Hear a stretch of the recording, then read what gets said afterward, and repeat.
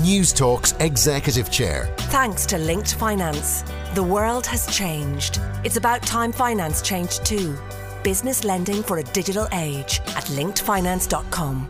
Delighted to welcome to the Executive Chair this week Colm Brady. He's the Managing Director of Europcar Mobility Group, which includes Europcar and GoCar.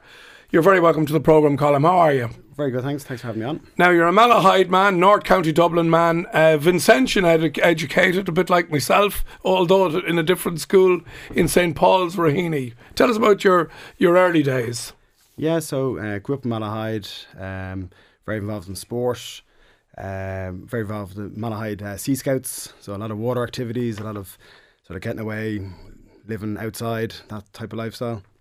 Went to school in St. Paul's because my dad went there.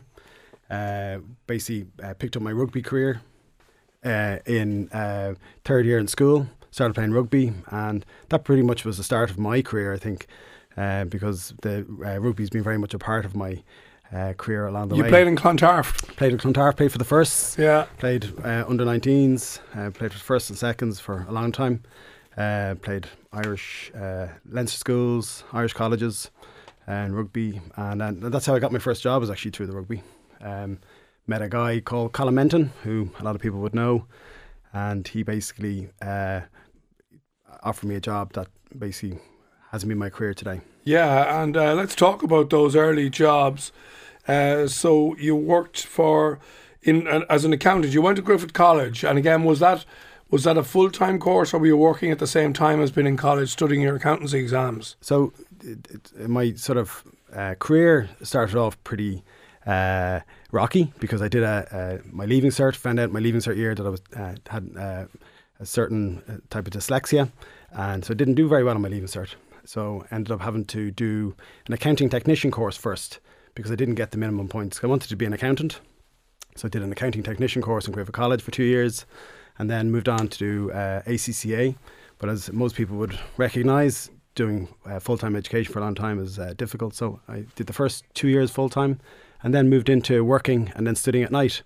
So that was one of those challenges of juggling having a job and still attending college. So then became a qualified accountant and pretty much passed all my exams. Once I identified that I had a learning disability like that, dyslexia, figured out what I needed to do to learn differently, and pretty much flew it from there. It's funny as well, isn't it, when you can make you can marry up the practicality of working in a job with whatever academic thing you're doing, which you can't always do in school, because you don't know why you're learning something that you think is of no relevance to you. Yeah. But at least in third level, you can sort of say, well, I know why I'm doing this, because it's going to be in business or whatever. It took me a while to realise that. I suppose everyone has these sort of turning points in their lives that shows them where they need to go, and I think that for me, once I figured out that my numeracy skills were my key point in accountancy, and the ability to be able to sort of analyse information, I think my career just developed from there. Right. Let's talk about Europcar Mobility Group. As we said at the start, it's that's the umbrella organisation for two groups. You've got GoCar and you've got Europcar. Is that correct? Yeah, so in 2016, Europcar Mobility Group came in and bought those two companies off Colm and his business partner. So they'd been run as a franchisee for many years. There were some tough times, were there not, in examinership? Was it in 2010? Yeah, so the company I worked for was a company that had the Malone and then the Dollar and Thrifty brands. And there was another company that we weren't associated with that went into examinership in February 2010. And then Colm and his business partner invested to take that company and save that company from examinership. And that was in May 2010. I moved down to Limerick to become general manager of that organisation. And that was a real sort of fantastic setup for us to be in, because we had a very much a profitable smaller business, and then we took over a bigger business, and we were able to step into that and take our know-how and apply it to that new business. So we brought the two companies together then. Now, it's a significant business now, Colm. 18 branches, 9,000 cars and vans. That's a serious fleet. And it's funny, I was corrected myself. It's actually 20 now, because we've opened two more recently. We're getting sort of Europcar's picture is to be everywhere in the country, and we're identifying new places all the time to open locations. So it's growing all the time. I want to ask you about the Go Car business specifically, but tell me about the sort of challenges that you have in the car hire business. Matching availability and demand, where you're located, all that stuff out in the airport, just the sort of the ins and outs of the business. Yeah, so obviously we're trying to match, as you were saying, that the customer with the cars and the sort of the requirements that people need. I think what's interesting, like Dublin Airport, is it's a city in itself, and like it's open pretty much 24 hours a day. They close for a couple of hours, but we have computer systems, we have lots of technology behind helping us run our business. But I think one of the key things for us is our people, because we're still very much a customer-facing business in car rental. Long-term it'll shift to much more direct-to-car, but our employees are so important in delivering the Interesting service. you say that. I rented a car in Florida not so long ago, and it's the first time I'd seen it, but it was straight to the car. You could check in online, and you were able to go down into the garage per se and just say, and the guy says, okay, you can pick any one of those ones there. There was like 12, 15 cars, and I just picked and the key, and off and I drove away. And it was a wonderful experience because, as you know, it sometimes can be challenging, I'm sure, if there's a delayed flight and there's a whole lot of people wanting to get cars at the same time. Yeah, it's I'm sure it happens. It does. So obviously a lot of planes arrive at peak times in different airports across the world, and having facility like car rental can sometimes be challenging to deal with those huge volumes. So technology will sort it out in the future, but people, I just can't stress enough. Like, no, you're right. No matter what way we do it.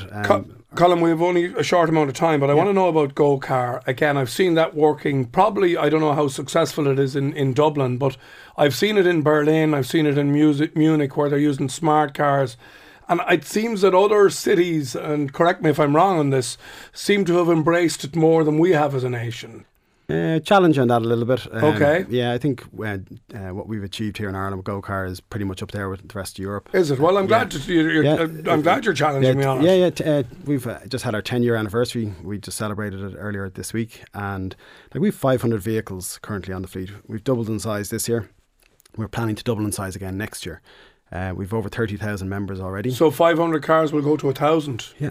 Wow. So this is so car rental is growing like by 5-6%. Car sharing is growing by 100%. So we're in a situation where people are looking to consume their travel requirements differently. And as Europcar Mobility Group, we're looking to try and provide services, whether it's car rental or car sharing, cars or vans.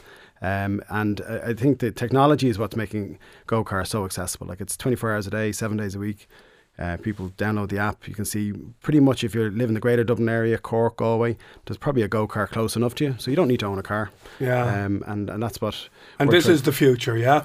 Well, absolutely. Like look at the traffic that's in the cities. We need the public transport infrastructure to be better, and the more investment in public infrastructure, the better car sharing will work. Yeah. Well, look, it's a fascinating business. We wish you well in your endeavours, and I'm delighted to hear that Go Car is going so well. And again, any business that's growing at 100% is certainly an exciting business to be part of. So that's Colm Brady, Managing Director of Europcar Mobility Group. Thanks very much for joining me.